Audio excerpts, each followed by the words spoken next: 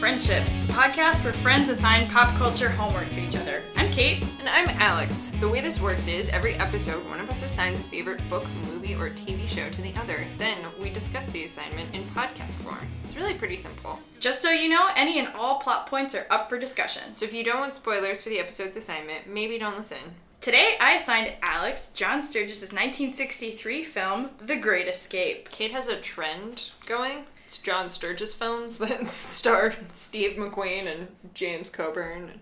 To be fair, Charles Bronson.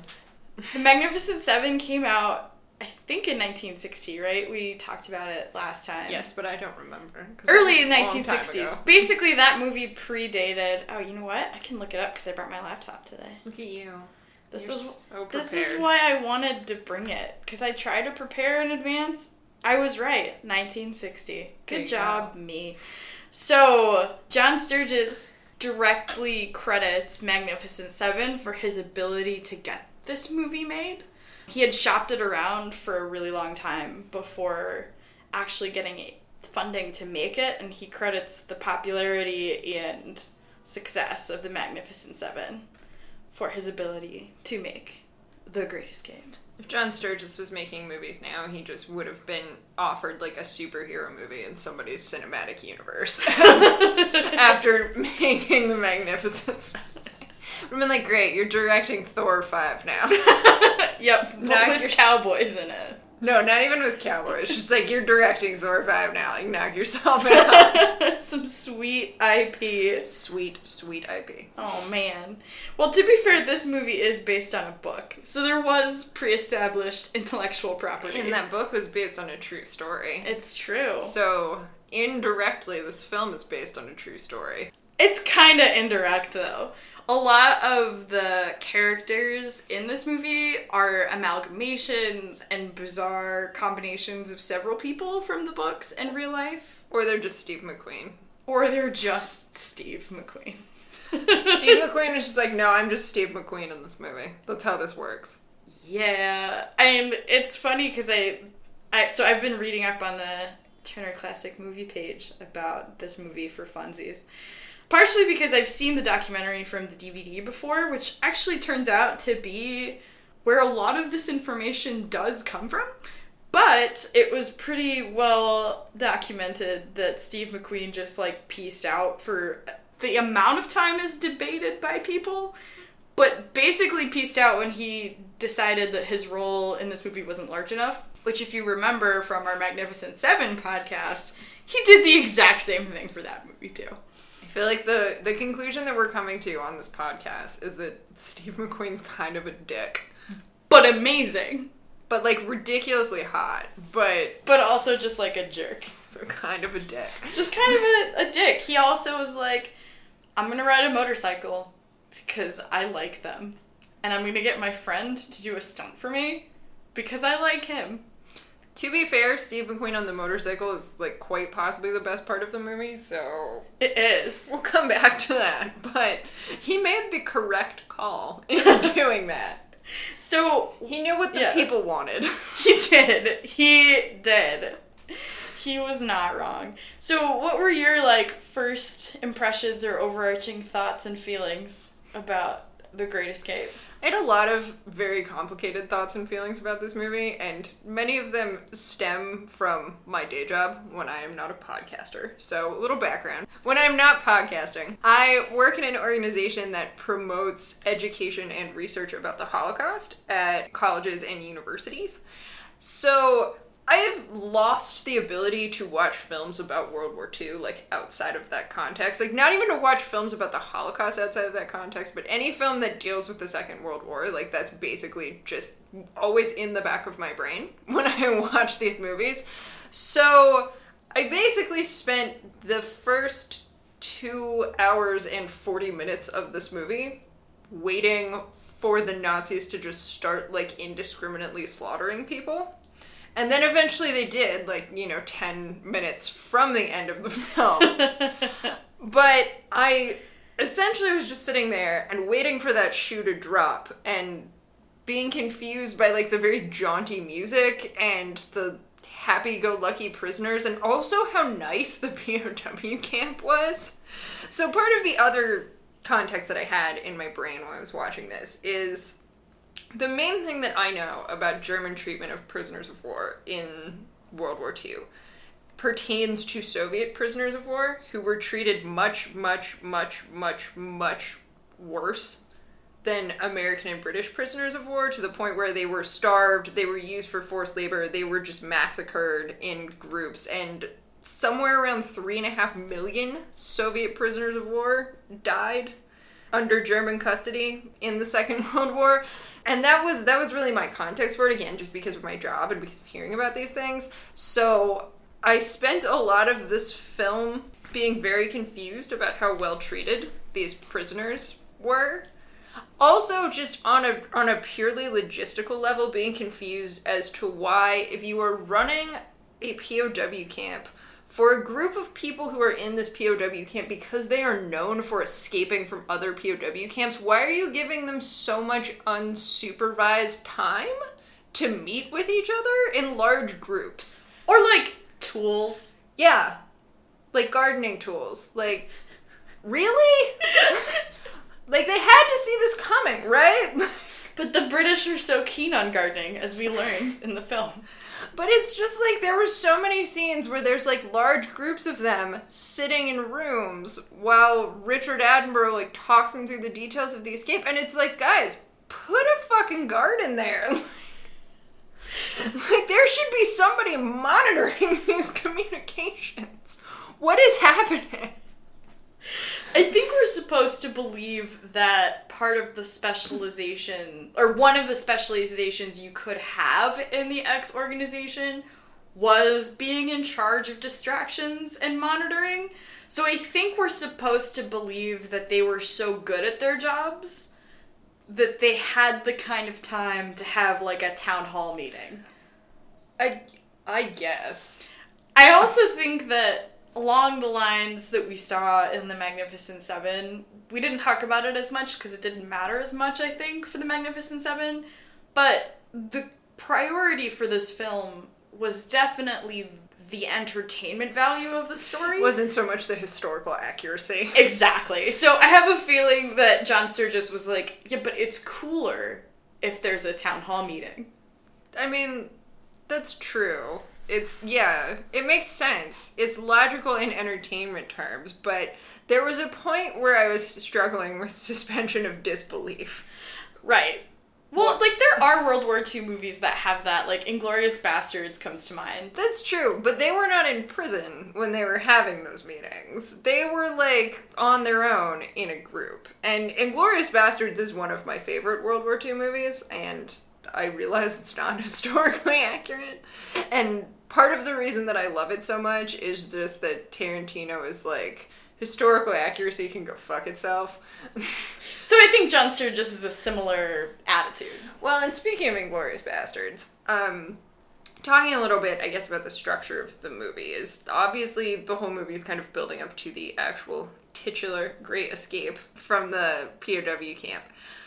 And while the escape itself is very entertaining and very sort of tense and thrilling, the parts that I actually found the most compelling were not the actual escape, not Steve McQueen's motorcycle chase, even though it was fun and awesome, but the parts that I found to be really tense and interesting were, like, the scenes of people, like, on the train getting their documents checked, or, like, the scene where Roger and Mac are trying to get on the bus and pretending to be French to the German guards who are checking their papers. And those sorts of things, which actually reminded me very strongly of a couple different scenes in Inglourious Bastards, and specifically the scene where Mac and Roger get caught because the guard speaks to Mac in English and he answers back in English, was obviously, I think, like, an influence on the scene in Inglourious Bastards in the tavern where the group of spies gets caught because Michael Fassbender uses the wrong 3 fingers to order 3 drinks. Right. And, like, those kinds of little details that I really like, and Tarantino ratchets up the tension for a lot longer because that scene plays out for like a ridiculously long time. It does. I've seen that movie before. That is a really stressful film to watch. There's a couple different lengthy scenes that are just like unbelievably stressful. But that was interesting as kind of an influence on that, and so that was a lot of my reference frame for some of those scenes, and like those were really well done. I really liked them, where you have, you know, you're just sitting there and you have these people who just escaped, like sitting on the train, and you know, they've made it out of this camp and they've crawled through the tunnel and they have their like improbably good looking civilian clothes that they're freaking magical tailor. That guy's a wizard. Like whipped up out of army uniforms and blankets and shit. But it all comes down to, right, like, are people going to believe them, that they're really who they say they are and that their papers are legit? And I thought that whole section to me was like probably the best part of the movie. Well, and I think the reason you're so invested though is because you've seen in meticulous detail how much work has gone into the escape and how much planning. Yeah. Like, Roger knows that Mac is gonna fuck that up because they had that scene earlier where they're practicing, and just to mess with him, he does speak to him in English, and he always makes that mistake. So you kind of get those callbacks. Yeah, and similarly, there's the earlier scene when Roger is saying that Donald Pleasance, whose character is also... No, Colin is his name. Yeah. But Donald Pleasance's character, Colin, can't go with him because his eyesight is too bad, and James Garner's character, whose name I am forgetting, but James Garner. Double check. It's fine. James Garner says, you know, actually, the biggest liability here is you because the Gestapo know who you are and they're looking for you. And, of course, what do you know? They get off the train and the Gestapo officer who delivered him to the camp is standing there and sees him and fucks everything up. And Baby Ducky gets shot trying to save him. Baby Ducky being a reference to, what's his name? David McCallum. David McCallum, who, if you watch NCIS, which is the character statistically Ducky. You probably do, I think, given how many people watch that show. So this was one of his first forays into filmmaking. He's such a baby. Yeah. He's so young. He's definitely very young in this movie. So that would not surprise me. Yeah. No, I think one of the things that I actually noted was sort of the callback structure, which I thought was really interesting and really well done. And the first sort of 2 hours of the movie do a great job of laying off that groundwork for stuff that goes down in the final 45 minutes or so. Right. And one of the things that I noted is that there's sort of this running thread through the movie, right, of these prisoners doing things where they're going to escape or where they're misbehaving or something and have guns pointed at them and hold up their hands and say, don't shoot. Which is like, happens a number of times throughout the movie. And so it sort of establishes for you this baseline of like, you know, they're actually, they don't want to kill these people. Like, they're trying to keep them alive. They're prisoners of war. There's Geneva Conventions in play. These people also are potentially valuable, you know, as hostages for trade or whatever, which probably, if you're not me and you weren't spending the entire movie waiting for the other shoe to drop, makes it more shocking when they just slaughter everybody on the way back to the camp. Again, if you're not me, because I saw that coming from a mile away. Yeah, I think part of what's interesting about the making of the movie that I haven't thought about in a while is that they actually filmed the movie in Germany, which means that most of the crew actually probably were Germans in an army situation. At least some of the people were like actually POW, like to the two actors who play the Germans were actually prisoners of war. One was an American prisoner of war and the other like in Arizona and the other one was in Russia and apparently had to walk back. That's a long way. Yeah. Of course, if you're Steve McQueen, you could have made that in like 10 minutes. Well, but given that he gets from Venezuela, Argentina, Lower Silesia, which is in Poland, FYI, they're not in Germany, they're in Poland, and he makes it from there to the Swiss border on a motorcycle in the amount of time that it takes James Garner to get there in a fucking plane. The previous shouting of countries is a reference to the Eddie Izzard joke section where he talks about the Great Escape and makes the same point by saying that he goes Poland. He goes Poland, Argentina, a bunch of different countries. Poland, it starts out like Poland, Czechoslovakia, and then it gets into like Argentina, Belize, the Hanging Gardens of Babylon. Yeah, exactly. One of the other things that Eddie Izzard points out about this film is that in the actual Great Escape, pretty much everyone involved was British or Canadian. Including the guy who wrote the book and was the consultant on the film. Who was Canadian. There are 0 Canadians in this movie. As far as I remember. No one cares. And 2 of the only people who survived the escape attempt are the 2 Americans, James Garner and Steve McQueen. Yeah. There were no Americans involved in this escape attempt. Well, they helped with it, but what happened was they got transferred to a different prison before the actual escape happened. Yeah, but there were no, like, lone wolf, I play by my own rules cowboys, like Steve McQueen. Truth. Yeah. Steve McQueen was not actually there. Yep, as Donald Pleasance pointed out to John Sturges while they were making the movie. No one talks that way to a Nazi officer with a gun. Steve fucking McQueen talks that way to a Nazi officer with a gun. Because Steve McQueen was a fighter pilot, I think, in World War II. Steve McQueen does what he wants. Yeah. I think is what this boils down to. Yeah, for sure. The motorcycle chase is in this movie because Steve McQueen was like, hey, I like motorcycles. I'm gonna get chased on a motorcycle. By myself. He actually played all of the Nazis chasing him on motorcycles as well. Sure. The only motorcycle scene he was not in is actually the super famous high jump that he had to do because the people making the movie were concerned that it would actually hurt Steve McQueen. And you don't want to hurt Steve McQueen. He has a pretty face. He does. You don't want to ruin it. He really does. He really... As much as Steve McQueen is obviously such a ridiculous diva, he, you know... I get it. I get why people gave in. He's very charismatic and has a very strong on-screen presence that really... Like, he makes this movie. I was going to use other filthier words, but sure. Charismatic and on-screen presence are good, too. Yeah. Yeah. I was going to quote Jack Donaghy and say that it was intensely erotic. Oh. Yeah, this movie definitely does have a lot of presence in pop culture. It has a pop culture footprint, that is for sure. Yeah. And the theme song is really well known, too, because it's very jaunty and catchy, and it has been in my head for, like, an entire 24 hours now. One of the other things I found sort of odd about this movie, and I don't know if it's, like, the age of it or McQueen's insistence on being ridiculous or what it is, but for a movie that is building to a point where 50 people are shot in a field for trying to escape from a Nazi POW camp...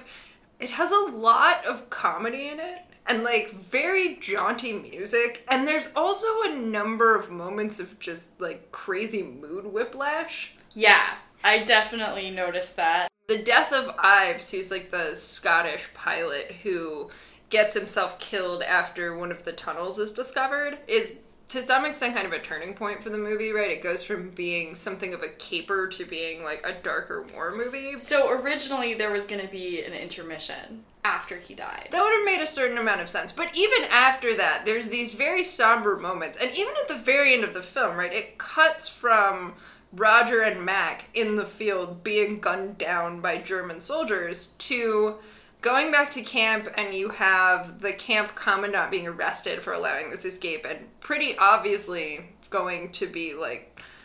terminated? Yeah, in a permanent way? Yeah, tortured at the very least. Yeah. And, you know, knowing that and saying that. And then you have McQueen just, like, fucking sauntering back into the camp, and he gets his baseball glove and goes back into the cell and starts, like, throwing the baseball against the wall, like he's been doing for the whole movie. And the jaunty music kicks in again. And it's like, 50 people just died, you guys. So something I really like about this movie that ties into some of those jaunting key changes, which I'm not trying to justify. I agree that it could have been done more smoothly. I like the fact that there is that theme of the indomitable spirit and the kind of love of freedom. Because when I think of this movie, I think of it as almost like a myth. Like, it's like an American myth about World War II and the role we played in it, right? It definitely is, right? Especially because, again, no actual Americans involved in this. Right. So it's clearly, I think, supposed to end on that uplifting note in a way to remind you that we do win the war, and that ultimately, you know, all of this was not for nothing because we were successful, because we kept going. That's true. And I mean, you have that element of sort of British, like, stiff upper lipness to it, too, which, like, all of the British characters in this movie are just very much, they have the keep calm and carry on vibe happening. Well, and they have a really, I think that's part of what they're trying to capture with the amount of humor in it, too. That sort of British sense of wry, dry humor in the face of ridiculous crazy. Definitely. And I mean, I think this is a movie that is very much a film of its time, right? It's that sort of 1960s moment where World War II is sort of far enough away that people are making movies about it and thinking about it, but there's still kind of all of this, and I mean, obviously there's still in American culture today a ton of mythology surrounding World War II, and it's become this sort of, like, almost, I think you're right, like, mythic kind of event in American history, even though obviously there's still people alive who were, like, involved in it. But there's a lot of kind of different sort of myths and stereotypes that were very prominent in kind of the early 60s that appear in this film. So there's, you know, Americans and sort of McQueen in particular, but Garner as well, as kind of like the cavalry heroes, right? Like, again, from the Eddie Izzard bit, it's like the Americans always, like, ride in at the end as, like, they're the cavalry charge, and they come in and they save everyone. Meanwhile, the British have been dealing with this shit for, like, several years at that point. And I think still are, because as we talked about in the Doctor Who episodes, there's still some very relevant trauma, I think, in British culture. I mean, there is in British culture, in French culture, in Russian culture. Dear God, like, a totally insane number of soldiers and civilians died in Russia in World War II. Just because there's, you know, there's a really big difference between a war that happens on your home soil, in your towns, like, in your cities, than a war that happens across an ocean, which, like, there was one attack on the U.S. in World War II, and it was Pearl Harbor. Which was awful, obviously, but isolated. It was isolated, and it was confined to a military base, and it wasn't like soldiers coming in and killing civilians and taking your homes, and, you know, occupation. Yeah, it wasn't the same thing. It wasn't the same kind of collective trauma. So going along with that, there's also in this film, I think one of the things that comes up toward the end with James Coburn's character, who, sidebar, is supposed to be Australian. Hilarious. We're just going to leave that alone, because he's obviously American. He does not even try. It's the 60s. No one cares. He doesn't even try. But he ends up in France at the end, and has the scene in the cafe where the two guys call him over to take a phone call right before a car drives by and, like, mows down the German officers who are sitting in the cafe. And it turns out that the people in that car and these guys working in the cafe and everything are members of the French resistance. And this ties in to a sort of French national myth that is still fairly prominent and was very prominent sort of starting in the 50s and 60s post-World War II, of the idea of the French resistance as this pervasive underground organization that, like, everyone was actually involved in and everyone was actually resisting the Nazis, which was far from accurate, given how many French people collaborated with the Nazis. Vichy. Yeah, I mean, the whole Vichy regime, but even just, like, on, you know, an individual level, like, people were collaborating with the Nazis, which... Yeah, because otherwise the Holocaust would not have happened. In the context of France. Yeah, that's true. Like, and they were also, right, like, the French people were handing over their Jews. Like, Italians were not so much. Italians actually managed to avoid handing over a lot of Jews, and so did other countries, and French people were like, nope, we're good, we're gonna do it. Which, you know, I mean, when you look at how France made it through the war versus how Russia made it through the war, because Russia, you know, decided to fight against the Nazis, like, you can sort of understand the collaborationist mindset, but that's another thing that comes up in this film, right, is that the French were, in fact, and there was a French resistance, and it did exist, and, you know, they did resist the Nazis, but it was not this kind of thing where everyone was part of it. Yeah, the entire... Right. It kind of gives you that impression that you could just walk into Paris and sit in a cafe and there's a really good chance that it's run by the French Resistance. Is not actually real. It's not so much what was happening. Nope. So that was interesting. And then it's also... So this film, and again, I have my own sort of filters through which I view movies about the Second World War, but I do wonder if this movie were made today, if it would be possible to have a film that is about a group of prisoners in a Nazi-run camp in occupied Poland and not have anyone at any point make any reference to the Holocaust. Right. And again, this may just be me coming from my own place of, like, I think about the Holocaust basically every day, which is unfortunate, and I don't necessarily recommend it to anyone as, like, a lifestyle, but it's what my job is, and it's what I do.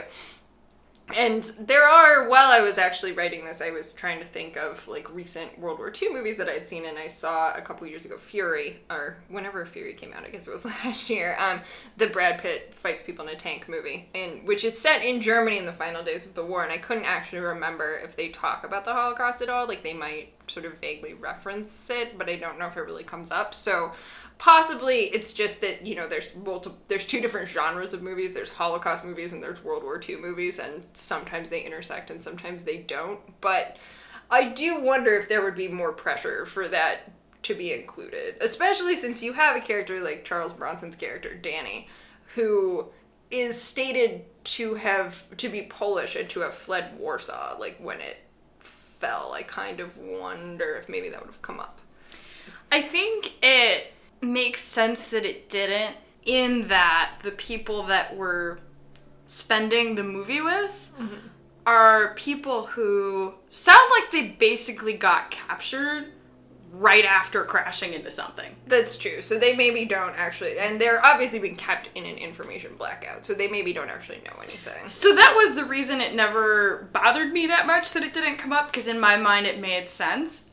Along similar lines, and again, an interesting question as to whether or not you could actually get away with this in a contemporary environment, there are no women anywhere. I mean, to in be this fair, movie. I don't think there were really many women in POW camps. Right, which is what I'm saying, that, like, it's something that makes sense when you think about the context of it, but again, like, could you make this movie now because of how filled with white dudes? I feel like you'd have to add in, like, Christian white dudes. a girl from the local village who came and, like, smuggled them information or something. Right, exactly. And probably, like, banged Steve McQueen, but... You know, can you blame her?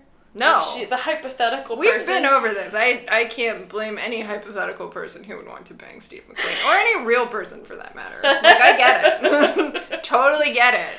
Yeah. The man is gorgeous. I do like that everyone else has these, like, impeccably... Again, their tailor is a fucking magician. Like, everyone else has these, like, impeccably made, like, civilian suits and hats and clothes and stuff, and McQueen's just like, nah, I'm gonna wear my sweatshirt and my khakis. Like, I got this, you guys. that's how I roll. He doesn't have his leather jacket, though, which is sad. Yeah. He loses it at some point. It is sad. He keeps his bit in his glove, though, or his glove in his ball, rather. Yeah, that's true. I do really love, one of my favorite hidden Great Escape references is actually in the questionably good but definitely fun to watch Charlie's Angels reboot from the 2000s. Oh man, it's been a long time since I thought about that film. Bill Murray, when he is in, like, being held in captivity by Sam Rockwell's character, definitely throws a ball against the wall for a little while. And pretty much any time that happens when someone's in prison, it's very clearly a Steve McQueen Great Escape reference. Because that's, like, one of the images that I think sticks the most with people about this movie, is that constant, like, banging sound as he just refuses to quietly sit there. And of course it's so American, right? Because it's baseball. Yeah! Which is, like, not a thing in Germany. Nope. Or anywhere else, really. Well, but Japan and Cuba. that's true. But in the 40s? In Japan and Cuba? Probably in Cuba, but that's a story for another day. But yeah, so definitely indomitable American cavalierism Yeah. is a big part of the movie. I have some favorite one-liners from this movie. Do you have a favorite quote? Oh, man. Or moment that you found particularly funny? Like, if we're just going to focus kind of on the comedic side. Because we've talked a lot about the more serious side to it. But, like you mentioned... This is what happens when you hang out with me, you guys. It just, you talk about the Holocaust, and it's really terrible. I think... So I had a favorite unintentionally funny moment, which is when, during the whole escape sequence, right, you found out shortly before that Bronson's character, Danny, is claustrophobic, and he's been digging these tunnels despite his claustrophobia, which is very impressive, and his young British friend, Willie, is talking to him and trying to help him through this during the escape and before the escape, which is great, and it's very supportive of him, but I found it hilarious the number of times he said his name in those sentences. That, like, he would say it twice in every sentence. He'd be like, Danny, it's gonna be okay, Danny. You have to, like, we're gonna get out, Danny, and we're gonna escape, Danny, and we're gonna get home, Danny. Danny, you escaped from Warsaw, Danny. And I was like, stop saying Danny, because I can't take you seriously right now as a person.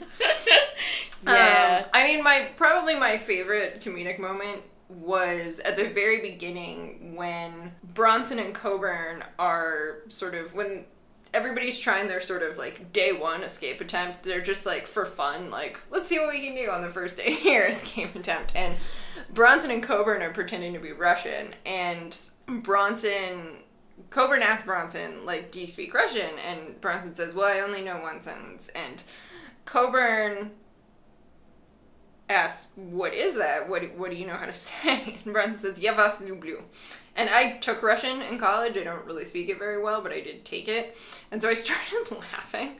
And I was watching this movie with my husband, and he was like, okay, what does that mean? And I was like, just wait for it. It's fine. And then Coburn's like, what does that mean? And he's like, it means I love you. And he's like, how is that going to be useful? And I was like, well, I wasn't going to say it. So I enjoyed that just because I was, like, slightly ahead of the curve on the joke, because I actually knew what it meant.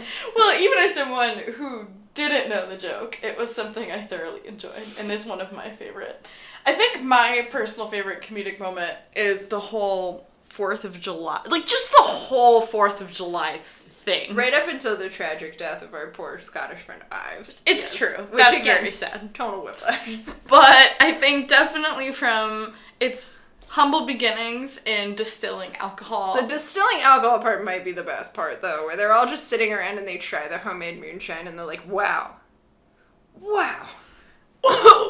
Wow. Yeah, exactly. It's so fun. That was an improvised scene, from what I recall. That's just delightful. Pretty great. Just I love, as we've talked about Steve McQueen, I love the mental picture of Steve McQueen trying to find the most unique, attention-grabbing way of saying wow out of those three dudes. Steve McQueen is such a diva. Right. So, like, I love that scene happened and that he clearly was just, like, trying really hard to be cool. Yeah. I also really enjoy that the line where the younger American guy, again, during the 4th of July celebration... Steve McQueen's sidekick, because that guy does not have if he does have a name, I don't know what it is. It's just the guy who holds Steve McQueen's baseball glove when he's not using it. Which is amazing. He says something that wasn't in the script, which is no taxation without representation. And the reaction Steve McQueen has to that is actually totally, like, ad-libbed and just genuine, where he just looks at him and it just looks at him like, what the fuck are you talking about? And it's really funny. And I'm really glad they kept it in the movie because it adds some colorful flavor to a very fun scene. And like you said, it's really emotional. I think that's what makes it so much more heartbreaking, right? When the tunnel gets discovered and then Ives loses hope. And kind of commits suicide. I mean, like, he doesn't literally commit suicide. He definitely commits suicide, though. Like, he walks over to the spot in the fence knowing he's about to get mowed down. Right, exactly. So, like, he doesn't, like, hang himself, but he basically commits suicide. Suicide by soldier. Just so sad.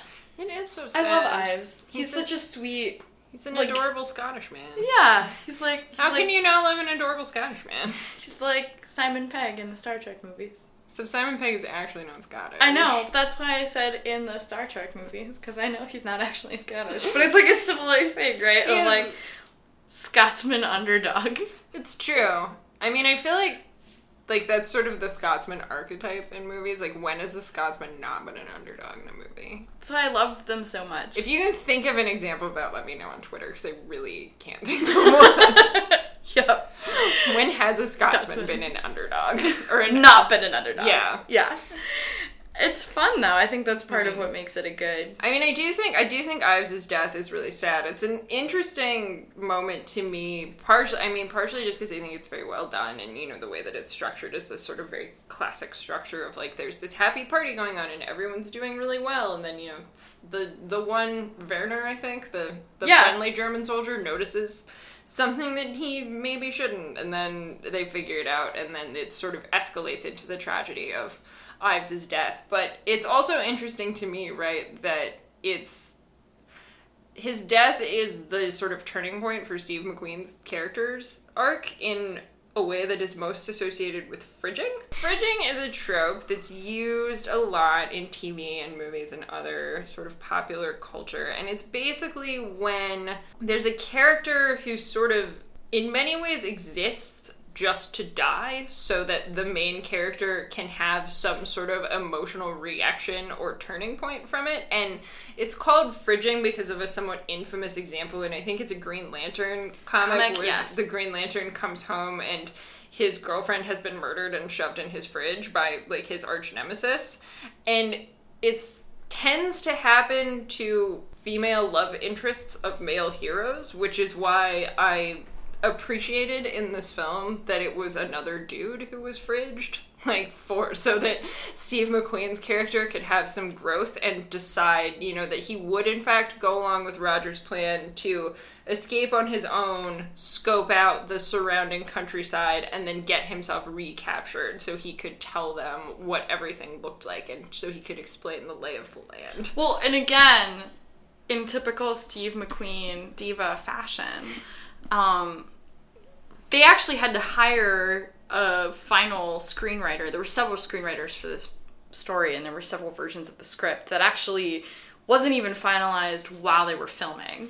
So this person that they brought in... so many modern blockbusters in that way. But it just turned out really over the plot holes in post, you guys, it'll be fine. Which is, I think, so funny, because I listened to a podcast called...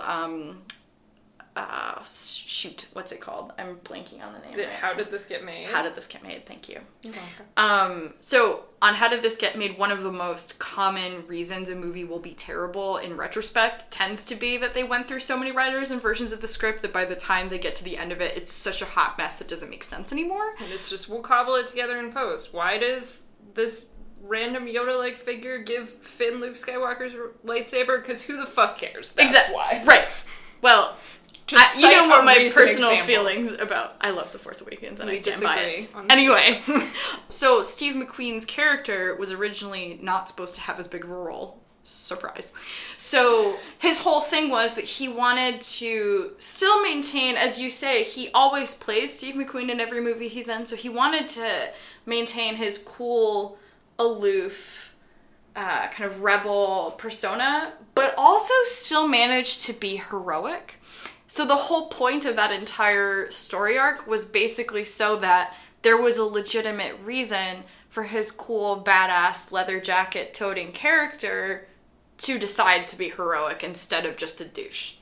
And honestly, I kind of feel like that blueprint has survived very much into modern pop culture. Like, that's basically, right, Chris Pratt's character from Guardians of the Galaxy. Yeah. That's basically Chris Pratt's character, actually probably in most films. Post Parks and Recreation. Right, that there's very much kind of, I think, that archetype, which probably, I don't know, very well might date back to Steve McQueen. Probably also influenced a bit by, like, Humphrey Bogart, who's, you know, kind of that, he has that sort of, like, you know, devil-may-care lone wolf surface, but with the heart of gold under it, right, vibe going on. But that that's a very prominent kind of archetype in, like, modern cinema, that you have somebody who's like a particular, like a male character probably, who's the hero and who's, you know, kind of a rebel and a badass and he's too cool for school, and then, you know, eventually something happens to him that does not make him any less cool, but does make his actions a little more heartfelt. Right, exactly. So he's like a bad boy and like a good guy, like combined into one package, and, you know, probably nobody's gonna do it better than McQueen. I don't think so. I think probably because he was one of the best, or one of the first probably, if not literally the first, definitely up there in terms of cinema history. And also just because of his screen-melting charisma. Yes. Yes. I feel like what we're learning from this podcast is that we're both really into Steve McQueen. Steve McQueen, he's so fun. He's great. Oh man, this is somewhat of a non sequitur, but yesterday I saw Star Trek, whatever this new movie is called. Beyond. I don't even want to talk about the title of it. It's okay, fine. cool. So, part of the reason... Like, are they using Trek as a verb, though? Like, what is happening? I don't understand. It's fine. I think it actually might be. That actually would make sense with the plot of the story. Yeah, but it's... Anyway, so, I'm not trying to defend the title. I'm just saying that I could see how someone would come to that logical conclusion. I just don't want to have a conversation about the grammar of the title of, like, the new Star Trek franchise. So there's a scene where, oh god, I always mess this up, Chris Pine. Not Chris Pratt, not Chris Evans, not Chris Hemsworth. Chris Pine. There's too many Chris's, as I'm sure has been documented in many other places beyond this podcast. Many. But anyway, there's a scene where he is heroically, but in a cool way, because he's Captain Kirk, distracting everyone on a motorcycle while, like, the other thing that's supposed to be important is happening.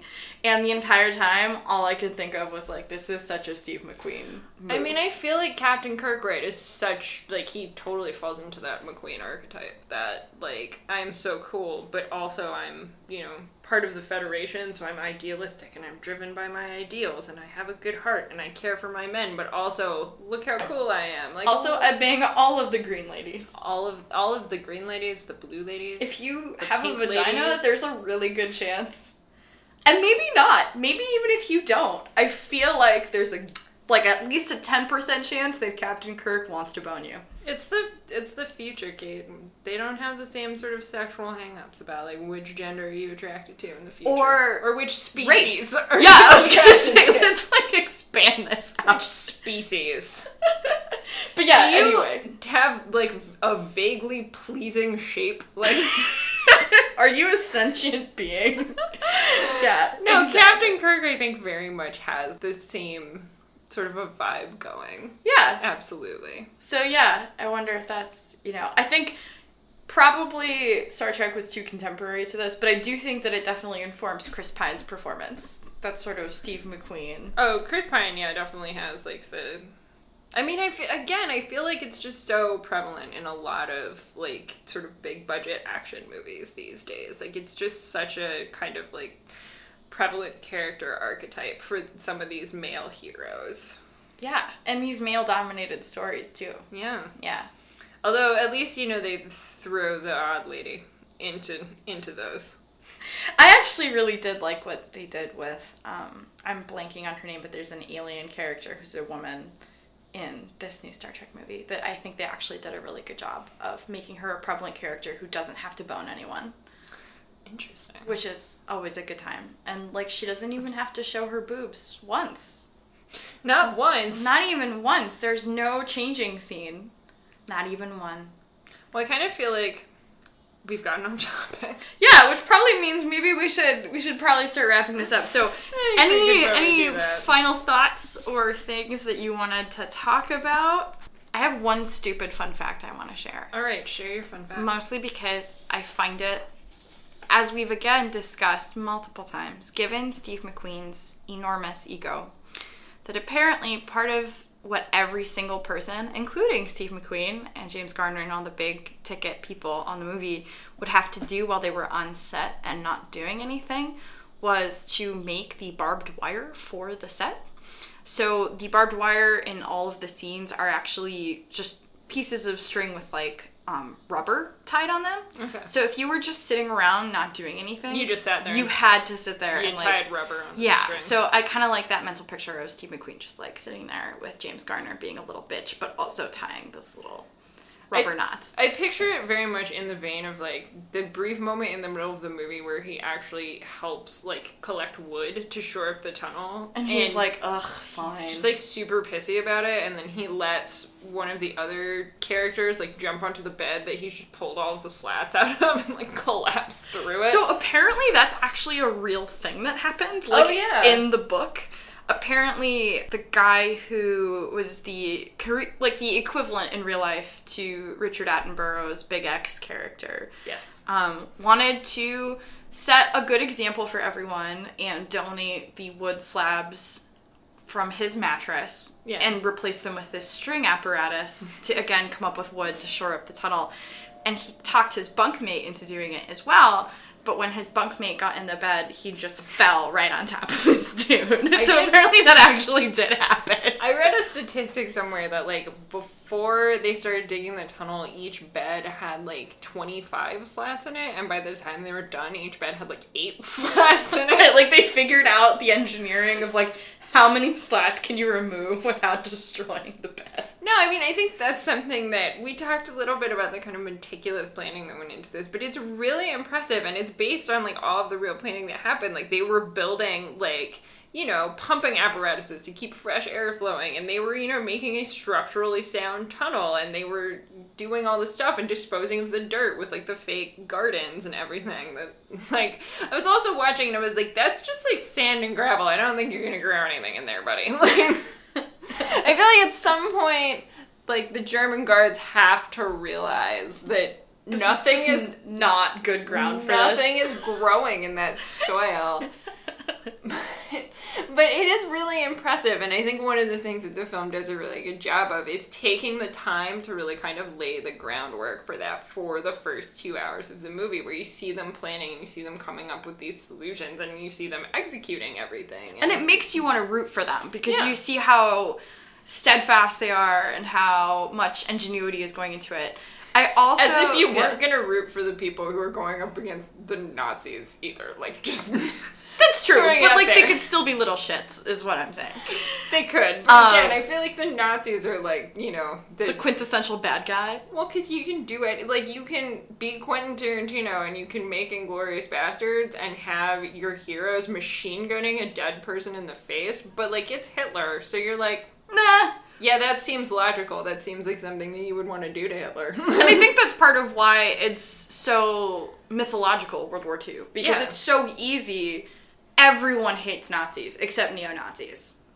Like that's like except actual Nazis. It's like a universally disliked group of people. Yeah. You are never gonna get very far defending Nazis. No, I mean, it's one of the things I think that World War II, particularly in the popular imagination, because in actuality, obviously, there's a number of gray areas, but... Of course, yeah. But in the popular imagination, right, it takes on this sort of dimension of, like, good versus evil, black versus white, like, the Allies versus the Axis, and you have, you know, Hitler is, like, basically a cartoon villain in popular culture at this point. The mustache really helps. Yeah.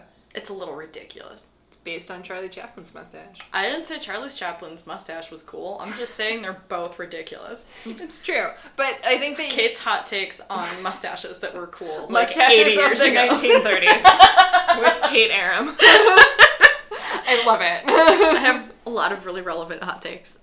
But yeah, I think that's it. I think the only other thing that I think is cool to think about, along the lines of the realism upholding the otherwise, as you said, difficult to really suspend your disbelief levels of crazy that happens in this movie, are the fact that almost all the actors actually were, in one form or another, either soldiers in World War II or soldiers in the Korean War. Like, almost everybody making this movie had real combat experience and or was a prisoner of war themselves.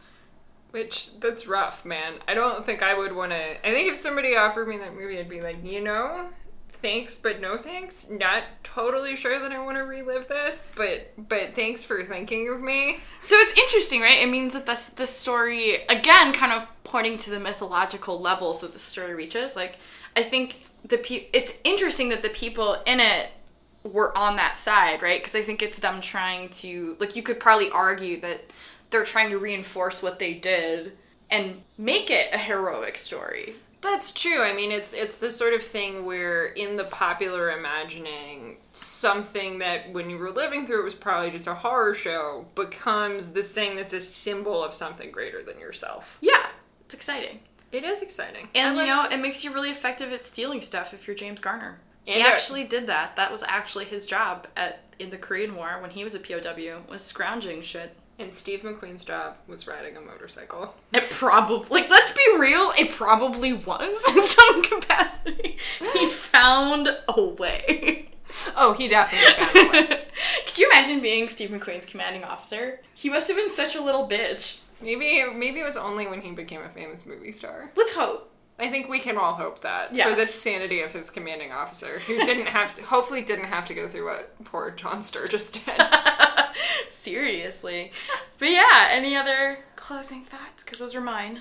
I don't think so. I enjoyed this film. Overall, would you recommend it to another human? I would recommend it to another human. Cool. Especially a human who is of any persuasion that finds men attractive. Woo! Or not. Like, let's be real. I kind of feel like a lot of straight men would still be attracted to Steve McQueen. Yeah, I could see that. On a motorcycle. Trying to jump that fence. Like Jack Donaghy. But it's too high. He had a leather jacket. This is a reference, by the way, if you want to know what we're talking about, to never. It's season 7, yeah? Season 7 of 30 Rock. Rock. There you go. Jack Donaghy for president. Thanks for listening to The Friendship. I'm Alex, and you can find me on Twitter at AlexTheParroted. I'm Cate, and you can find me on Twitter at HelloKate08. You can also subscribe to our podcast on SoundCloud or iTunes. It'd be really cool if you did. We'd be really excited to know that the podcast goes out into the world and arrives at someone else's ears. Our theme music is I Want to Be Your Man by The Lineup, and you can check them out at thelineup.bandcamp.com. Join us next time when we will be discussing what might be the polar opposite of this film about a bunch of men in World War II, the CW's telenovela parody / delightful drama / amazing comedy Jane the Virgin. We hope that you keep tuning in.